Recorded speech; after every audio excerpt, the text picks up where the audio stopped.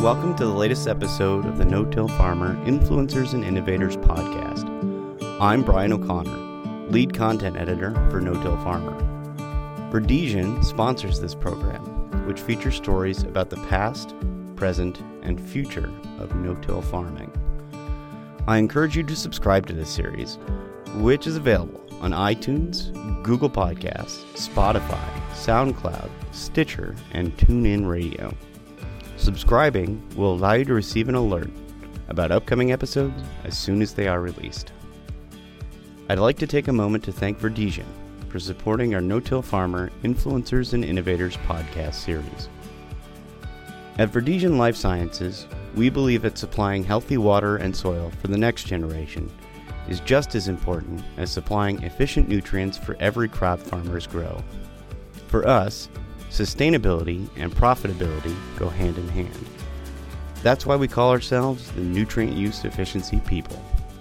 We have dedicated ourselves to providing prescriptive nutrient use efficiency solutions that improve plant uptake and reduce fertilizer losses, helping preserve the environment and make the most of your investment. Learn more at vlsci.com.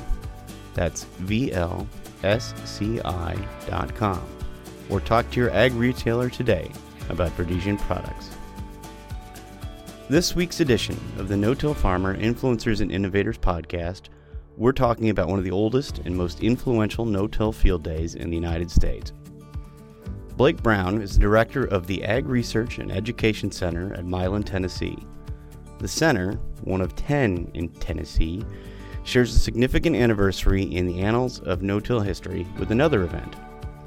This year's Milan No-Till Field Day is scheduled for a mix of in-person and virtual events on July 28th and was first held in 1981.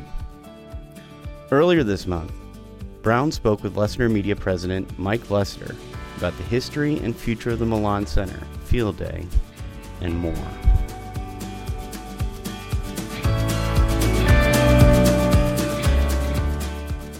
Hello, everybody. Mike Lessiter here from No-Till Farmer and Farm Equipment Magazine. Thanks for tuning in with us today. We've got Dr. Blake Brown from the University of Tennessee and the Milan Field Day with us today, which is just a few weeks ahead of the 2022 event that's making its first return to a live format after 4 years. So excited to have Blake with us today. Thanks for joining us. How are things going in Milan today, Blake?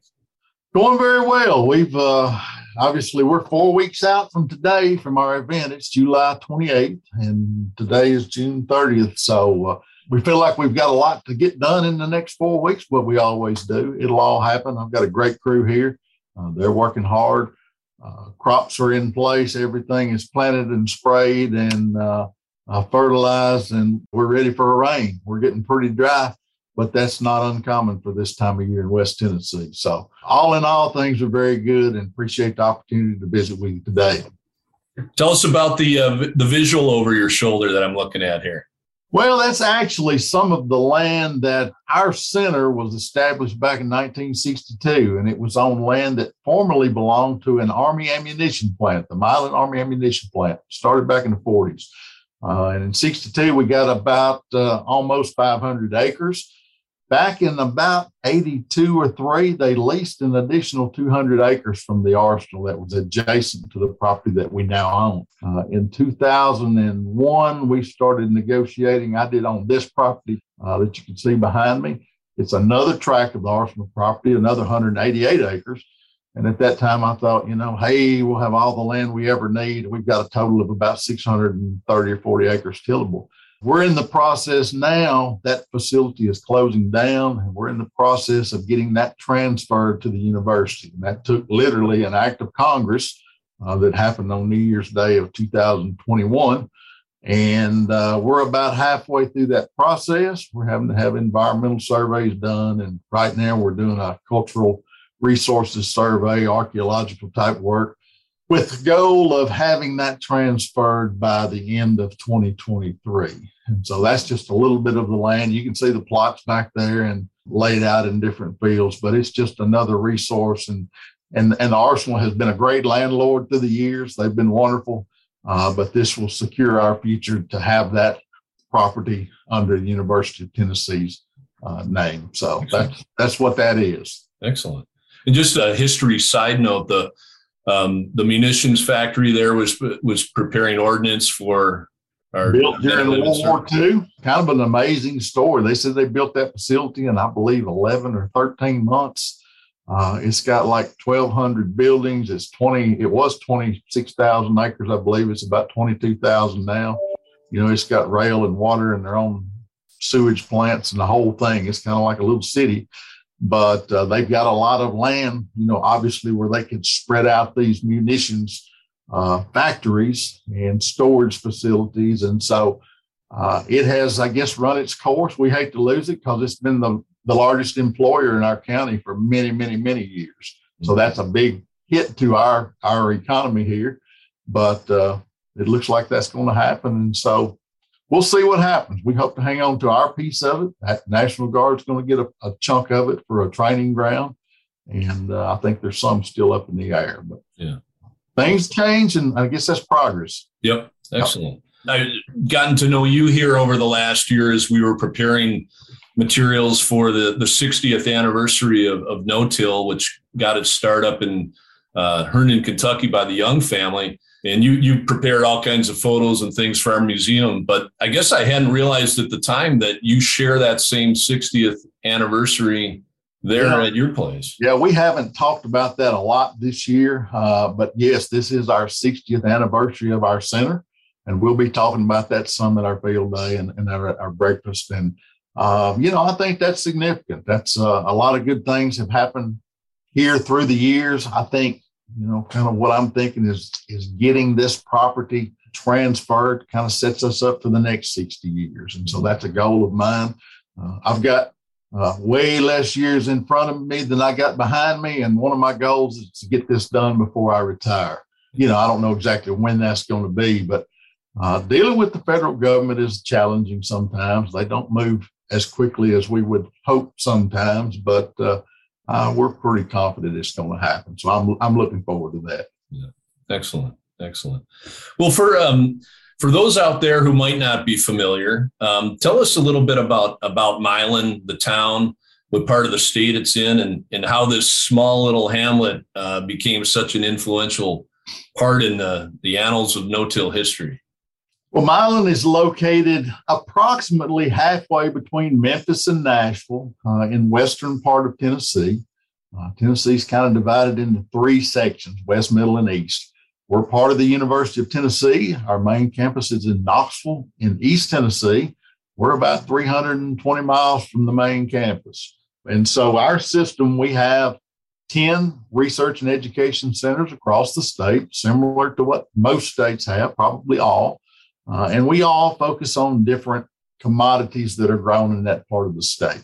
And so we have some that work with livestock, beef cattle, and some that do vegetables and ornamentals and all kinds of things, tobacco, different crops. Here at Milan, it has always been focused on the row crops grown in West Tennessee. Now, we have a larger station just south of us at Jackson, about 25 miles south, where there is a component of faculty who are actually located there, who are affiliated with the departments in Knoxville: plant science, entomology, plant pathology, biosystems engineering, soil science, et cetera.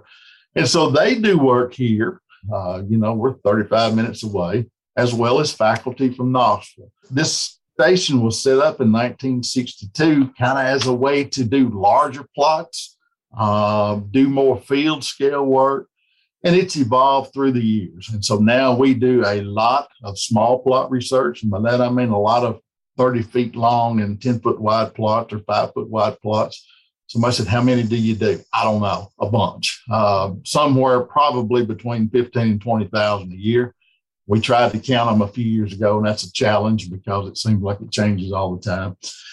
We've, we used to say we had 100 research projects a year. Now we got more than that. We're probably 120 to 150. We have about 25 PhD scientists that are conducting these studies. I have a staff here. I have myself, and I have 3 research associates with either BS or master's degrees that we say they're kind of the eyes and the ears for the faculty who aren't located here, because we don't have any faculty located here. And then we have 4 on our farm crew, and got a couple of administrative assistants. And then I think you've dealt with Ben at the museum. We have an ag museum here. But, I think it's interesting. I'd like to know exactly how the evolution came of starting this system, because as I mentioned, we're dealing with the government and trying to get this land transferred. And I can't imagine in 1962 that there were as many hurdles to jump through as what we're doing now. But I could be wrong. I don't find any of that in the record, so I don't really know how it all came about. Milan itself is a town of about, we're probably around 8,000 people now. As I mentioned, the Army ammunition plant was the biggest employer. It was put in back in the early 40s as a support for the missions of World War II. I understand at its heyday, the arsenal, as we call it, employed up over 10 or 12,000 people. It varied through the years. When I came here in 1997, I think employment was around 700, and it stayed that way up until just 4 or 5 years ago. So we're kind of a suburb of Jackson a little bit. We're 25 miles away. It's a great place to live. I started working up here when I was 16 years old, and I've been here most of my life, it seems like. But really great people here. It's been a good place to raise a family. And I feel like we've done good work here through the years, and I've been honored to be a part of it. Would you be the 4th or 5th director then in the third? Tom McCutcheon was first, and I know I saw your website yesterday, and he was named the first director back in 1962. He had been an extension agent from up in Obion County, just north of here a little bit.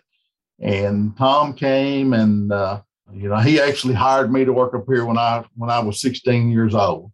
And we can talk about that more later. But he was a really, he was ahead of his time.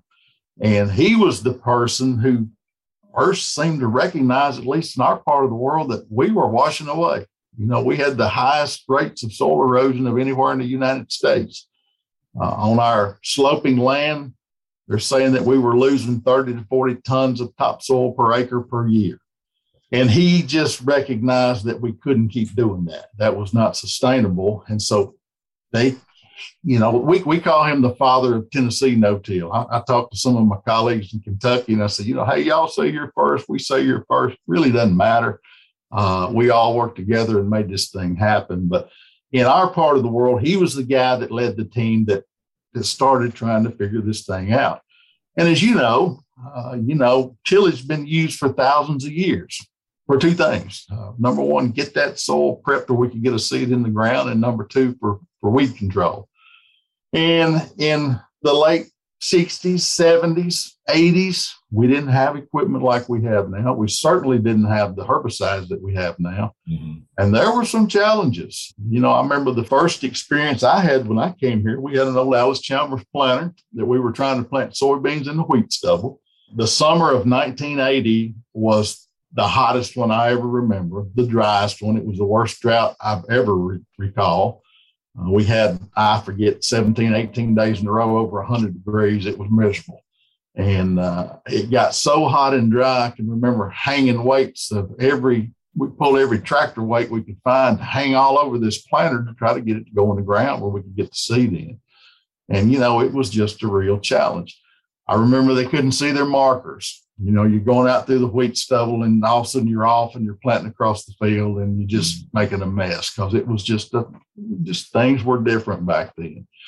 But, there was a team of people, including engineers and agronomists, and Bob Hayes was my mentor and was my major professor in graduate school. He was hired as a weed scientist to do weed control work in no-till. Don Tyler was our soil management professor, hired the same time that Hayes was to work on soil management and those cultural kind of things associated with no-till. But there were many other people involved. And so they all worked together just to systematically start working through and trying to find answers to these challenges. All the work that was done, what kind of coulter do you put on the front of a planter? I remember bubble coulters and ripple coulters and how big and all this stuff. And it was a huge undertaking. The story is told that, and I think it's true, that some of the administrators at the university told Tom at some point to quit messing with his no-till and go do something productive. Mm-hmm. I saw a quote in some of your stuff from John Bradley. John said he had it in the back of the station where people couldn't see it. By the time I got here, it was everywhere. We were doing a lot of work with it. But, he was hard-headed enough, I guess, that he didn't let that stop him. And he just kept on working. And, fortunately for us now, it took, and we worked through those challenges to the point, and I haven't seen the statistics yet for this year. They're not out yet, but, we're up over 90% of our acres in the state are farmed with some form of conservation tillage. Mm-hmm. I go back to 1980, that was probably less than 5%. I think that's a pretty phenomenal story. So, yeah, that's amazing. And correct me if I'm wrong, but I've understood that McCutcheon at the time, late 60s, it was such a desperate situation of that erosion that kind of had to go right into fast track no-till, not go into, some intermediate steps, but something had to be done quickly, didn't it?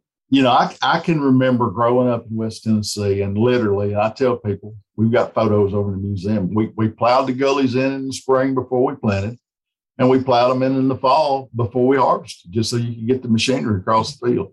And it was not uncommon to have ditches 12, 18 inches deep, 2 feet deep, 3 feet deep. It's crazy how fast they would form. But we were plowing, disking, do-alling. I don't know if y'all use a do-all up north, but that's kind of an old southern field cultivator type machine. And then we were doing in-season cultivation, on cotton. Golly, they plowed cotton every week all summer, seemed like, till it got so big they couldn't do it. So it was continually working that soil up. And every time it rained, it just washed down the creek. And, the old fence rows, the cemeteries, things like that weren't disturbed, all of a sudden you see, and they're 2-3 feet higher than the field next to them. So it was, it was a real deal. When I was hired here as a student worker, again, 16 years old, there was a professor at Knoxville named Curtis Shelton. Curtis was an ag engineer. And he loved to play in the mud better than anybody I've ever seen in my life. And his focus was, we had a set of rainfall simulator plots here. There were 10 quarter-acre plots. They put in a 3-acre pond that we still have now to provide the water for that. And he did some really cool work. It was backbreaking work, but it was really good stuff, comparing different tillage systems on these plots to no-till or minimum till or whatever. And I don't remember all the treatments, but there were 2 sets of 5. They were a quarter acre. Sprinklers along the top and the bottom. All the water came to ditches on either side and along the bottom, and then came to a flume. And the flume measured how much water was coming through. It had a chart on it that you had to fill these things with ink. It was interesting. But then we would sample over time, and they would analyze, see how much silt was coming out, and that's how they came up with how much soil we were losing. And the interesting thing, and we have photos, that if you had a conventional tilled plot beside a no-till plot and caught the water in a glass jar, the water coming off a no-till plot looked like you could drink it, just clear. The conventional tilled plot was old, nasty, muddy, brown water. And I always said I felt like that convinced more people to no-till than anything we ever did, because they could see it. Mm-hmm. And, one of the slides I have, and I may have sent you that, I showed in one event that conventional till lost like 11 tons of topsoil per acre, and the no-till plot was 0.05 tons or something, minuscule, 180 pounds, I believe it was. And so it was huge, huge differences. I think people knew it, but they just didn't really pay attention. And hit them over the head with a 2x4. Huh? Hit them over the head. And when they saw that, they think, dang, I've noticed that water running down my ditch is brown and muddy and nasty like that. And I think it really got people thinking. So there was that big push back in probably the 80s.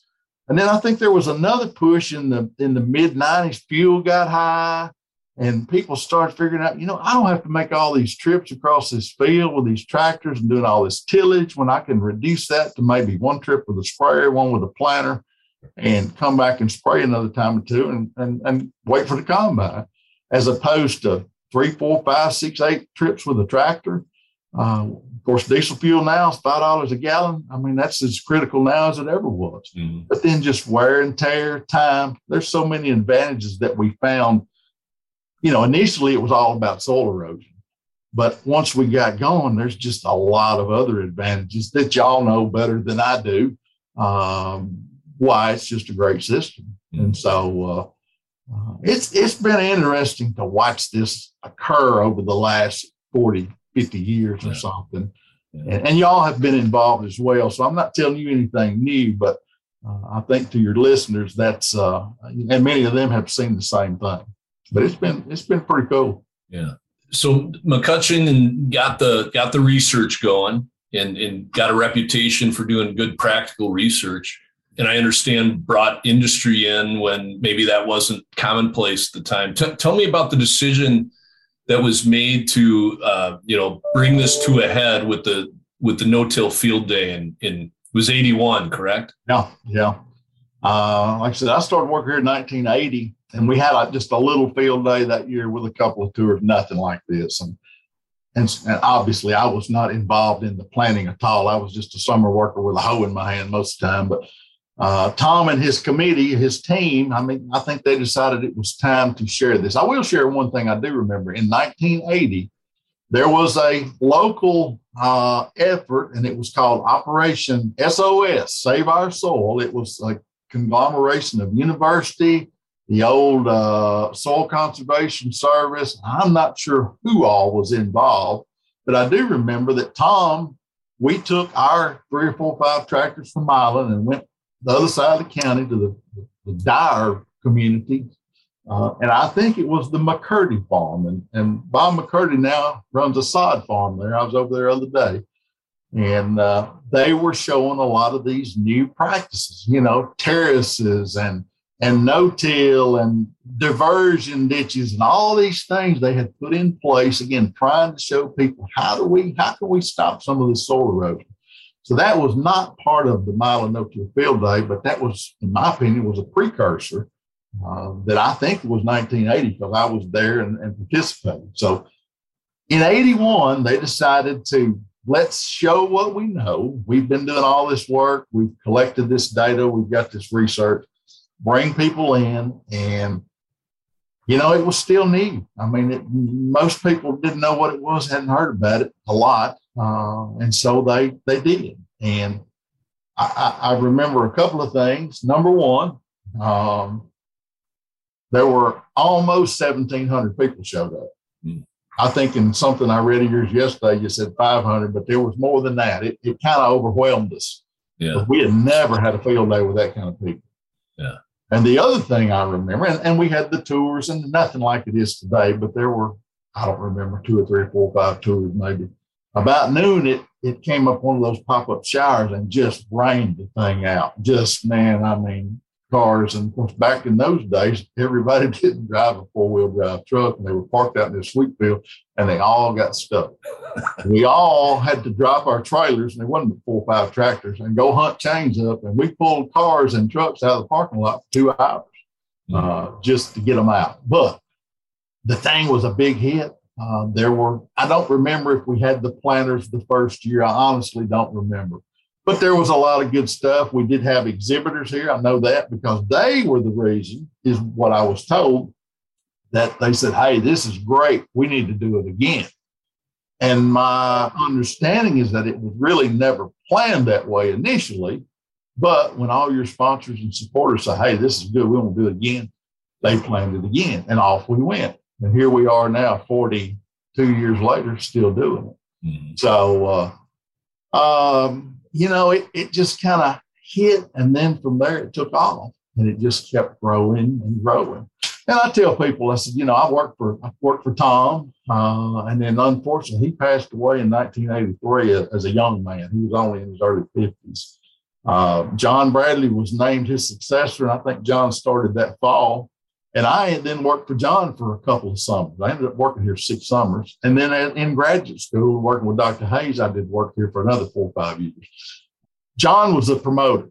John took it from what Tom started, and he went and really took it to another level. And he was great at that. And he got lots of stuff going. He made it famous, no doubt about it.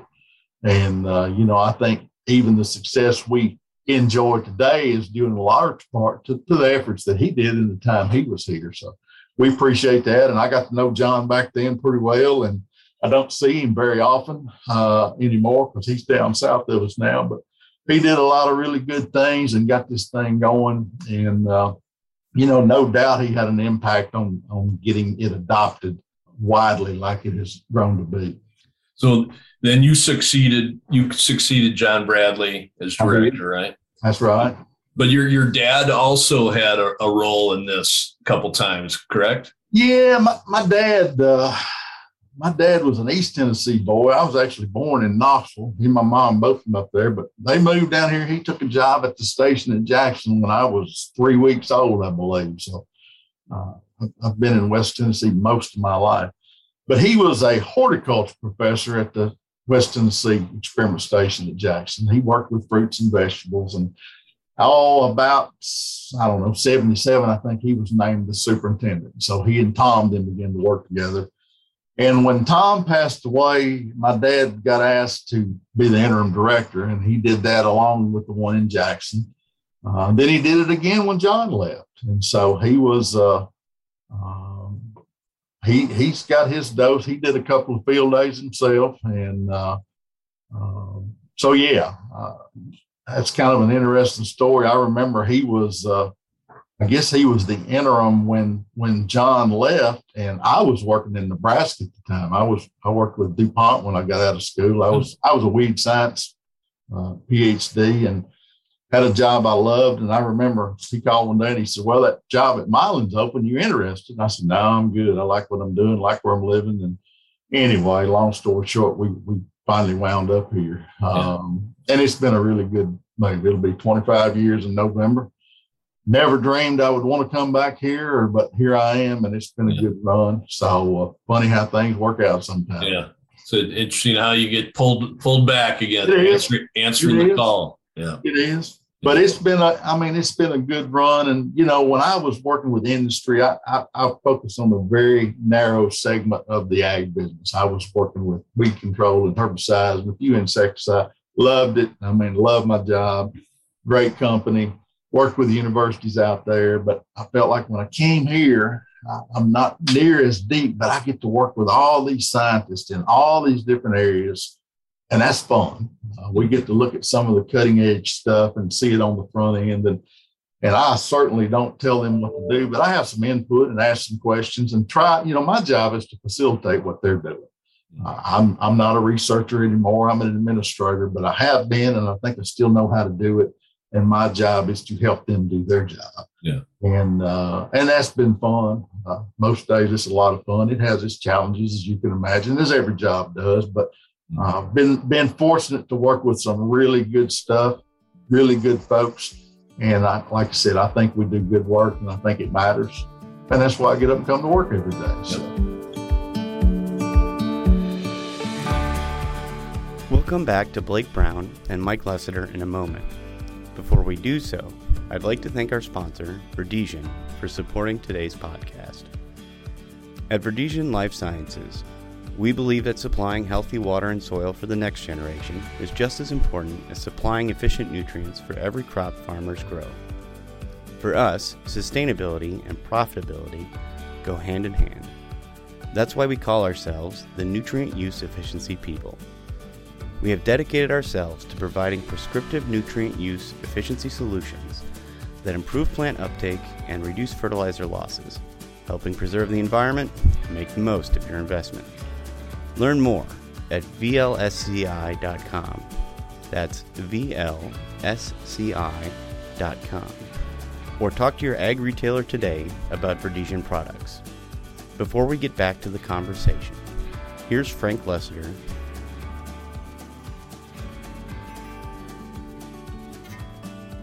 A reader recently asked me what were some of the biggest mistakes I've seen no-tillers make in switching over to no-tillage. And it gave me an idea to go back to talk to several people who have been to all 30 or 31 of our national no-tillage conferences. And we asked them the same question a few years back during one of the events. Brian Van Holten of Cole Camp, Missouri, is one of these farmers who's attended all of our events. And he said the biggest mistake he made is giving up too early on cover crops. He planted his first cover crop in 1997, had a stand failure, and had to replant corn. The second year wasn't much better, so he gave up on cover cropping. Looking back, he says he should have had the confidence to stick with protecting the land with a cover crop, and if he'd stuck with it, he'd be over 20 years now into cover cropping at this point, and he would be probably seeing the same incredible results that other no-tillers are seeing. Another no-tiller who's been to all our conferences is Alan Berry of Nauvoo, Illinois, and Alan said that he was too slow at parking the disc and field cultivator. It took him a few years coming to the National No-Tillage Conference to figure out that he needed to park those tillage tools. And around 2000, the year 2000, he totally quit using those tillage tools and went 100% to no-till. And now we'll get back to the conversation. Well, in 1981, year of that first show, that was actually the year that my dad, who's been the founding editor of No Till Farmer, every issue since '72, he actually bought it from his employer and went out, hung his own shingle out in 1981. And I never got the chance to meet Dr. McCutcheon, but my dad Frank has, and it has a real affinity and recognition for what took place there at your facility and how it boosted and advanced fast-track no-till adoption here. So it's something to be proud of, certainly. In your view, what is some of the most important practical research on no-till that came out of Milan over the years? Well, one of the things at the field day back in the early years, were the planter demonstrations. And I mean, that was a huge deal. How do you get this equipment to get that seed through this residue in the ground?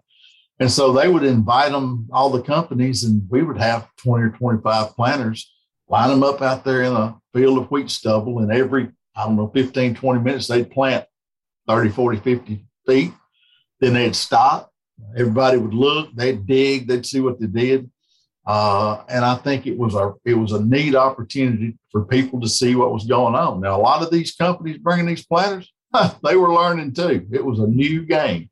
I remember, and I do not remember the brand. There was one guy showed up from Oklahoma, and he had, in my mind, it would be something. It probably wasn't, but it was like a big air drill or something. It was huge for our part of the world back then. And he was going to rent a tractor. And it wasn't air. I think this is way before that, but it was a big machine. And I know some of our people are like, what are you going to pull it with? And he's like, I got a tractor, blah, blah, blah. I'm like, I don't think it's going to pull it down. Oh, yeah, well, I don't know what you're talking about. Well, he rented one from a dealer. It wouldn't pull it. I mean, it just sit there and spin, So there's all kind of stories like that. But I think the planter demonstrations were a great big hit. A lot of people liked it. They could see, they could compare, like you could do nowhere else that I'm aware of. And then all the other facets that come in, there was this notion that, well, if we no-till, all the insects are going to get everything up. We had to prove that wrong. And I said, I'm not talking about me. I wasn't in that role then, but, diseases are going to take everything over. Well, we had to show that wasn't right. All your fertilizer, you're not mixing it in the soil, that's not going to work. Yeah, we can spread it on top, does just fine. So all these things, lots of questions we had. How does Lyme act if you can't incorporate it? And then the weed control, like I said, that was the other thing. It was huge. How do you control weeds? And I can remember, one of my jobs every Friday, I had you remember the old rope wick applicators? Mm-hmm. That we used to wipe down here at Johnson grass a lot. I had a little handheld that was about a foot wide and in a PVC pipe, and they gave me a 2.5 gallon jug of Roundup and a handheld rope wick and a pickup truck. And every Friday I drove around this whole place and wiped Johnson grass because that was the only way we had to control it back then, post-emergence.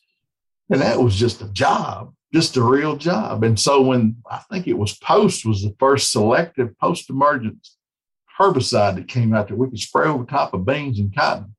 Golly, that was huge. Well, then I graduated from a handheld rope wick to a 3-gallon backpack sprayer.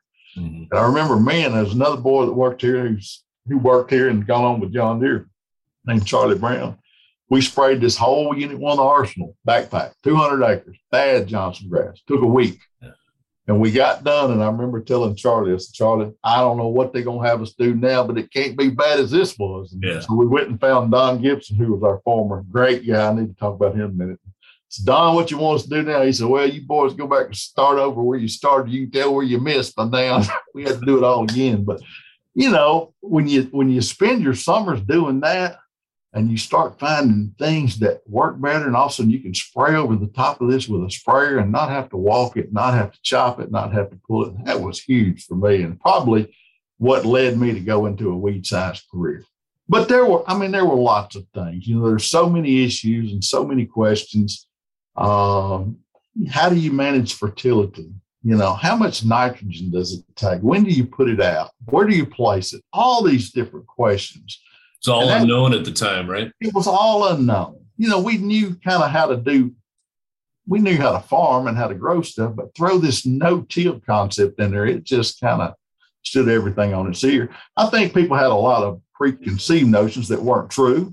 Kind of like the fertilizer and the insects going to eat us up. Well, that really didn't happen. Yeah, there are some issues you got to think about with no-till, but we had to prove to people that wasn't going to happen. And I think we probably spent a lot of time, educating. Somebody said stomping out ignorance. That's probably not a good term, but teaching and making people. It probably was a good term, though, wasn't it?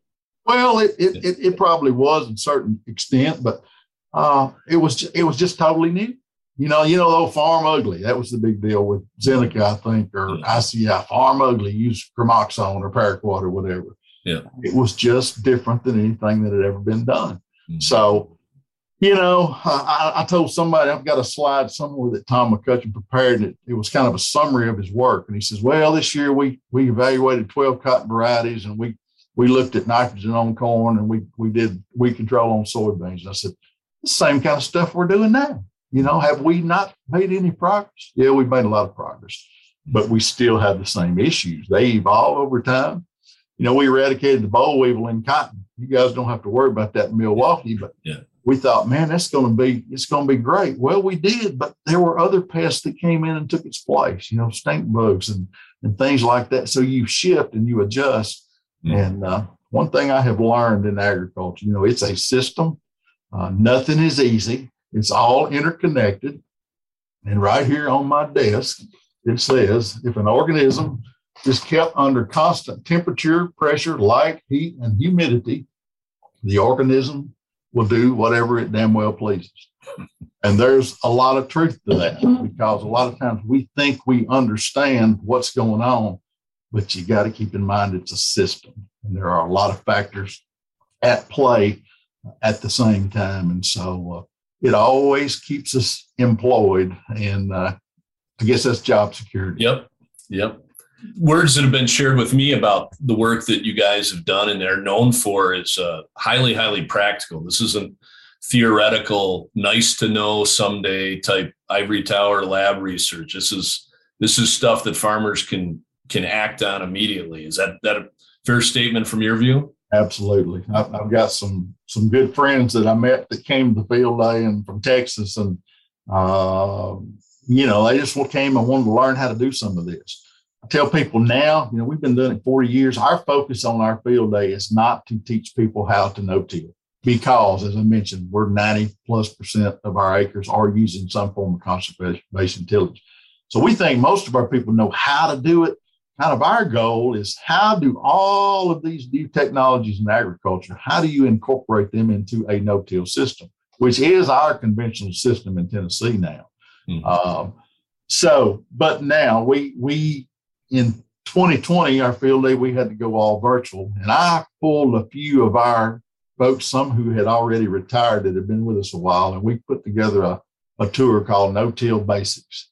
and it was on video, and we will keep that from now on. And it's going to be part of our program virtually this time. So if you're wanting to know kind of the basics and, how do you set your depth wheels and how much pressure and all that kind of stuff, it's still available. But the focus of our field day is moved on beyond that for the most part. Yeah. But yes, practical stuff, that's what we're all about. I'm real happy to say our faculty and our research and extension specialists all doing work here, it's all very practical. Yes, we have some doing very basic research, but at our level here at the centers, it's very practical, hands-on, applied type work. And they get a lot of their questions from dealing with farmers. And, these are the issues we're facing, help us figure it out. We're fortunate in our state, we still have a very active extension component. We have agents in every county. We have specialists. And it's not that way everywhere. And I hate that because they're still a real resource. And we've got some really great people, and they make it happen. And so it's just, I'm proud we still do that, and we're still making a difference. Yeah. A couple other things you said that I keyed in on the planter demonstrations, because more than one manufacturer's kind of gotten the point across that the conditions were so tough down there. The ground was like concrete from being July baked, that they really had to be on their A game and had to resort to some interesting ways of getting it in the soil, with a couple secrets told on what was really happening behind the scenes in the demos. I read Tim's article last night. I think I know who you're talking about. Tim had a good story in there. And what you had said about manufacturers figuring out it on the fly, Roy Applequist, who founded Great Plains Manufacturing, had told my dad and I this story a number of years back, that they would get back to the hotel all sunburned and kind of have impromptu meetings in the swimming pool where they asked each other, how do we do this no-till thing? I mean, they were bouncing ideas off one another, some of them competitors in the swimming pool, to see how to get a better result the next year on it. Yeah. I mean, I literally remember going back to the shop and taking weights off of tractors. We had weights hung all over some planters sometimes. And of course, like I said, 1980 was the bad drought year. It was dry. It was hot. It was terrible. It was like concrete, literally. But the equipment wasn't as good as what we have now. These planters you got now, I can drop them down out here. It happens occasionally in the blacktop, and they'll cut right through it. Those old ones wouldn't do that. Yeah. And it was just tough. I can remember hanging, one of the guys had some barbell weights, bolting those onto the marker arms where they would try to cut enough of a furrow that you could see your planter mark. Yeah. I remember the first planters we had, there were no markers. They had a piece of metal conduit across the front of the tractor with two chains dropped down on either end. And you'd run that chain in your last row, best as you could tell. And that was your marker. Yeah. And so all kind of innovative stuff. I was looking at some of our stuff. Bob Hayes, the weed scientist, was talking. One of the biggest challenges was getting people comfortable with not spraying 40, 50, 60 gallons per acre on their herbicides. They had done a little of that before because they weren't spraying, but a little pre-merge or something then, because there wasn't anything post-emerge much you could spray. But getting them to where you didn't have to use 50 gallons an acre or 20 gallons an acre. It was all new. I remember, do you remember the little, they call them CDAs, controlled droplet applicators, little spinner deals, 3, 4, 5 gallons an acre. I don't think they took off, but I remember doing a lot of work with them, and, it was pretty amazing what they could do. And it was just unheard of at the time. So I don't know, man, if there's as many innovations, and I think there will be in the next 40 years, as there has been in the last 40, it's going to knock your socks off. Yeah. I think it's going to happen, though. Yeah. I think there's things coming that we can't even imagine, but the last 40 has been pretty incredible. Yeah. Question along those lines. So you had mentioned that big cedar from Oklahoma. Were there some really crazy things that you saw attempted? And also, were there some things that at the time you thought, boy, I'm not sure that's going to work, that did take as a result of what happened? Well, I mean, I'm thinking back to being a 16-year-old kid and seeing all this stuff coming in. Of course, I was just enthralled with all this big equipment stuff. I thought it was neat.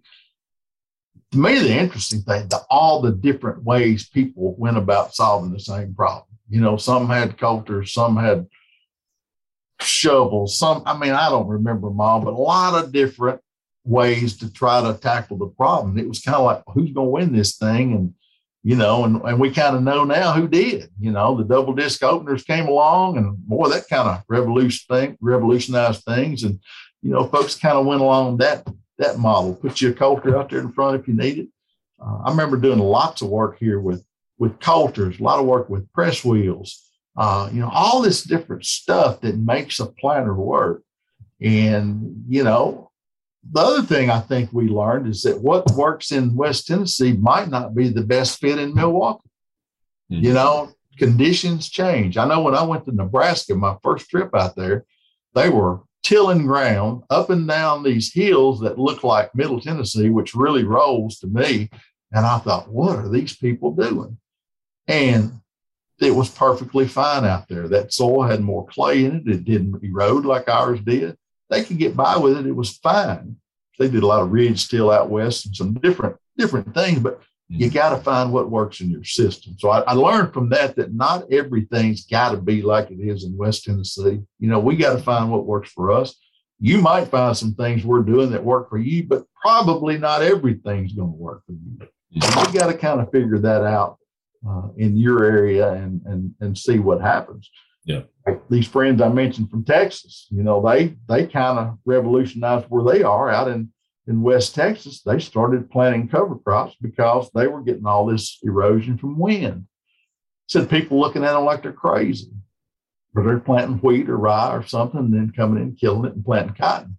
And all of a sudden that's taken off out there and they're doing really well. They're conserving moisture, which is a big deal right now. But they kind of took some of the stuff we were doing and made it work for them. So we have had some folks through the years, and I won't name names, but they say you need to no-till every acre.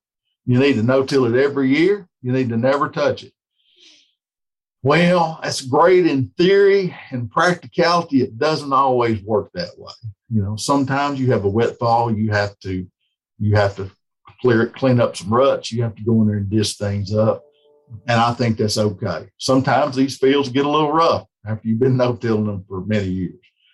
We got a critter that's shown up around here in the last 15, 20 years called an armadillo that make these big holes, and they will just throw you for a loop when you hit one of those. And they're a real challenge. And so, sometimes you have to do a little fixing to keep things okay. And I think that's all right. Now, I'm a proponent of get right back in that quick as you can. These implements, these vertical tillage machines, and they do some cool stuff. I think they're great for managing residue. In our part of the world, though, I will never run one unless I'm spreading a cover crop or wheat out in front of it or right behind it, just because they loosen our soil up enough. If you get a big rain, one of my employees used to call them, and I'm not going to say that. It's a good machine. It's a good machine, but they got to be managed right. Yeah. I think you can cause problems with them if you don't take care of that. We actually have a study going on that right now, looking at does that affect organic matter if you run it once, if you run it twice, and comparing that to no-till. So I'm curious to see how that's going to turn out, if it really affects that or not. But we're working on that right now. Yeah, yeah. Well, that's a good point. I mean, all agriculture is local, and we have people at our national no-till conference who have to do it differently than the guy across the road, and then both have the same result. But you mentioned cotton a minute ago, and what I've gathered here, and correct me if I'm wrong, but you guys are kind of the birthplace of no-till cotton, right? Yeah, I think John was really responsible for that. Soybeans were the first thing we worked on, and then we went right into corn, and those were pretty easy, relatively speaking. Cotton typically is a pretty weak seedling coming out of the ground, and it likes warm weather. And of course, we're always planting as early as we can, and we're typically bumping up against that. We may be going a little too early. But John likes to say cotton is the only plant that comes out of the ground hoping to die, right? Yeah, exactly. Yeah. And so you throw that residue on top of there, you throw a little moisture on top of there, it's a little cooler, a little wetter. It's just kind of going against cotton. I mean, it's subject to seedling diseases. And so it took some work to make that happen. But, and I don't remember all the details to it, but, hey, cotton's right in there with our other crops now. I think maybe, these residue managers, maybe cleaning that little fur off, getting rid of some of that stuff, letting it warm up a little bit better helped. But yeah, it was a challenge early on, but now we no-till cotton just like everything else and don't think twice about it. Yeah. In many cases, I think one of the other challenges with conventional tilled cotton in our area is if you plant it and you get a hard packing rain on it, and then the sun pops out, it'll bake it, form a crust, and we call it breaking its neck. That little hypocotyl will kind of work out, and the cotyledon can't pop out of the ground. And sometimes it'll just break the stem trying to come up. If you got no-till, you got some cover, you don't seem to get as much crusting as you do in conventional. And so I think in that aspect, it helps. But yes, it had its own set of circumstances, just like lots of other things did. But again, team of folks got together, look, figure, adjust, and finally got it where we could consistently get a stand. Yeah, good. Kind of some memories about over the years of the field day, and I understand you guys got as high as 14,000 people show up at this in the mid 90s. Yeah, there was a bunch. I don't know exactly. I think my records, I've got 11,000, but there were a lot of people, and it kind of just started out. It grew, and then it started tapering off. Now we'll have 2,500, 3,000. We hope we do. We don't know. We hadn't had one since 2018. But we're looking forward to a good crowd. That's what we typically have. And people say, well, why is that? Why do you not have 11,000 people anymore? Well, I think there's two or three things. Number one, it's not new. Number two, we don't have as many farmers as we used to have. And I think number three, the newness has worn off. It's not a brand new technology, but it's still important, and we still impact a lot of acres. A few years ago, we asked our visitors, how many acres did you have? And we had about 25% of the acres in the state represented here that one day, which I thought was pretty impressive. Obviously, in 2020, we didn't get to be live because of COVID. And so we made a decision to do a virtual event, which was an interesting exercise. But we made it happen. And it blew my mind because we had literally hundreds of thousands of hits from all over the world. And I'm like, how do we do a little advertising locally and, our marketing communications. We don't advertise in Zimbabwe, but, somehow they found out about it. So yeah. I don't know how all that works, but word really travels fast these days with social media and the internet. And so we had hits from all over the world. That's kind of cool. You wonder how much of this information is applicable to other parts of the world, and maybe it is just as well as it is here. I hope so. Yeah. But that was a neat deal. And this year we're basically doing a hybrid. We're going live, but we will have the information available online as well. And so, even a lot of folks across the country that just tell me, they say, well, we can't make the drive, or so the information will be there on July 28th on our website. It's milannotill.tennessee.edu. And if you just type in Milan No-Till, I'm sure it will take you there. But I think we got the date once again is July 28th. 28th. Yeah. I think we've got 17 research tours this year, about 50 something different presentations on all aspects of no-till, as well as some related topics like beef cattle and hemp, and I don't remember what all, but climate smart agriculture is a big deal. In our business, the new term is regenerative ag, and we kind of feel like we've been doing regenerative ag for a long time. We just hadn't had the animal component, and that's something we're looking at now because we're looking at poultry litter and all kinds of things. But we've been focusing on the right things for a long time, and I think that's good. So we're just trying to continue that on and keep up with the the latest trends and issues as best as we can. And it's always changing. It's always changing. So being aware and listening and seeing what's going on, and then trying to figure out what can we do to help solve those problems. And so that's why we're here. Yeah, very good. Kind of getting to the end of my question, but I do have one for you that might have to put the thinking cap on a little bit on this one. But it's, that movie, It's a Wonderful Life, right? Mm-hmm. Christmas movie. And I want you to think on this one. So given what the Tennessee faced in soil erosion in the late 60s up until things got rolling, what happens in Tennessee agriculture? How much slower is the transition if at that time McCutcheon and his team didn't say, we got to study no-till here, get the research going, practical, come out, and then have a way of showing the farmers the same thing? What do you think's different if those things don't happen in Tennessee? Well, I'll answer it this way. We've our soils people tell us that our part of West Tennessee overlays a coastal plain sand.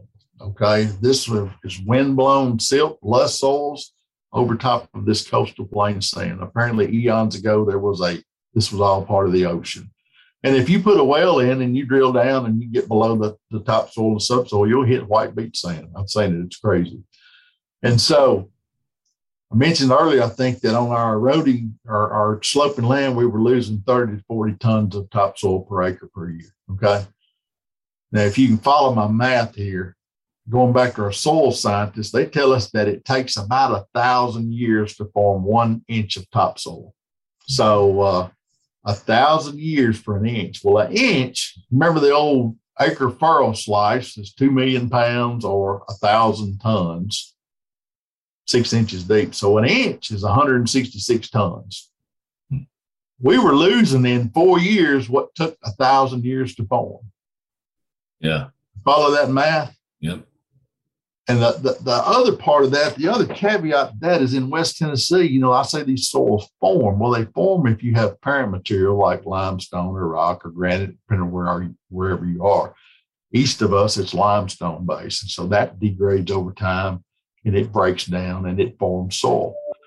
In West Tennessee, we're over that coastal plain sand. We're over the beach. Sand is inert. It doesn't break down. When our soil's gone, it's gone. We're going to be back on the beach.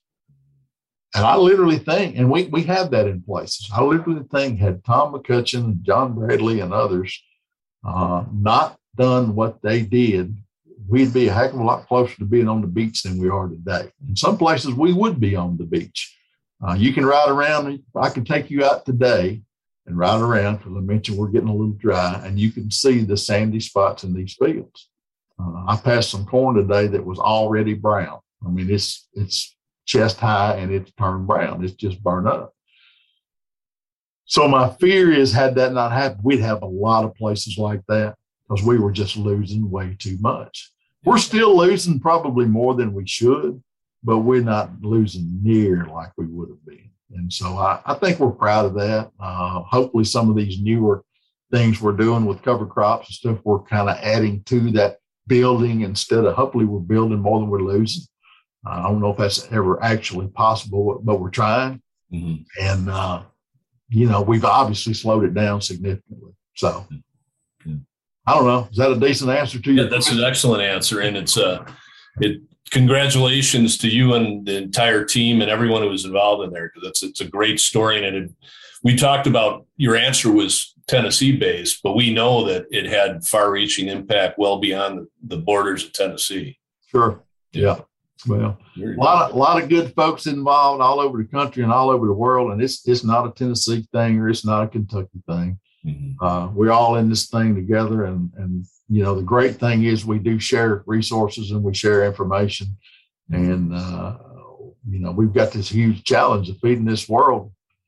By 2050, more of us than there's ever been, with less land. And so we got to take good care of it, and we got to do more with less, and keep getting better at what we do. So that's kind of our goal. And we're going to keep trying it just as hard as we can. Yeah. Excellent. Well, give us the date of the field day and the website once again.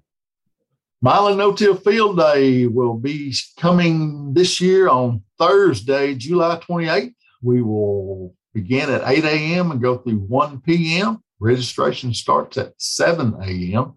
All the tour information will be available online that date as well at Milan, MILAN, notill.tennessee.edu. Again, if you just type in Milan No-Till, I think it will pop up first thing on your Google search. So the program is there now. If you want to take a look at that, I think you can start looking and seeing the different things that are offered. And just encourage people to participate. And if we can ever help, we'd be glad to do what we can. So give us a shout. Come see us. Excellent.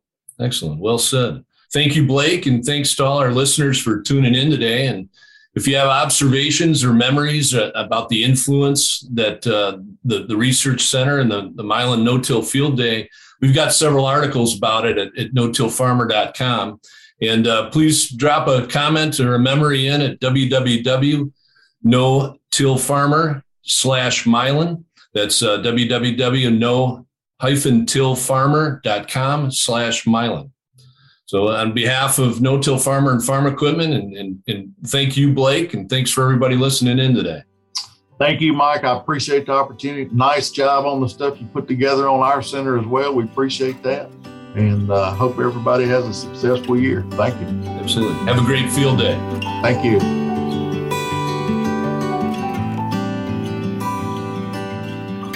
That was Mike Lessiter and Blake Brown discussing the Milan No-Till Field Day. Before we wrap up today's episode, here's Frank Lessiter one more time. Earlier in this broadcast, we talked about two farmers who had talked about the biggest mistakes they'd made, and I've got two more for you to wrap up this broadcast today.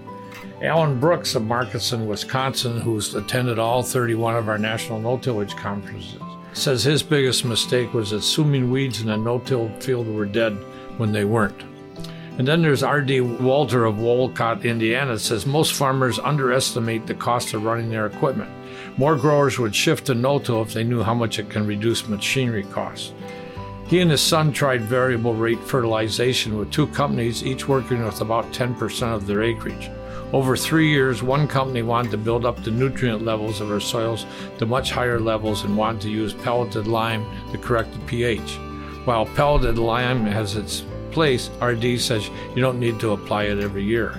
He says that their farms have some pretty light soils that don't hold potash very well, and they thought they were trying to build up our soils to a much higher fertility level than it was actually needed. And the way they saw it, all they wanted to do was sell them more fertilizer. The other company followed a 4-year program, and it was the third year before they applied any lime. They had too many acres to cover, and we didn't seem to be a priority with them. They were sampling on 3-acre grids, while we do zone soil sampling. However, they just split a 21-acre rectangular field down the middle with half a grid on each side, and that wasn't my idea of how to make variable rate fertilizing work with either one of these companies. That concludes this episode of the No-Till Farmer Influencers and Innovators podcast. Thanks to our sponsor, Verdesian, for helping to make the series possible. You can find more podcasts about no-till topics and strategies at notillfarmer.com/podcast. If you have any feedback on today's episode, please feel free to email me at boconor@lessitermedia.com or call me at 262-777-2413. And don't forget, Frank would love to answer your questions about no-till and the people and innovations that have made an impact on today's practices. So please email your questions to us at listenermail@notillfarmer.com. If you haven't already, you can subscribe to this podcast to get an alert as soon as we release a future episode. Find us wherever you listen to podcasts. For Frank and the entire staff here at No-Till Farmer, I'm Brian O'Connor. Thanks for listening.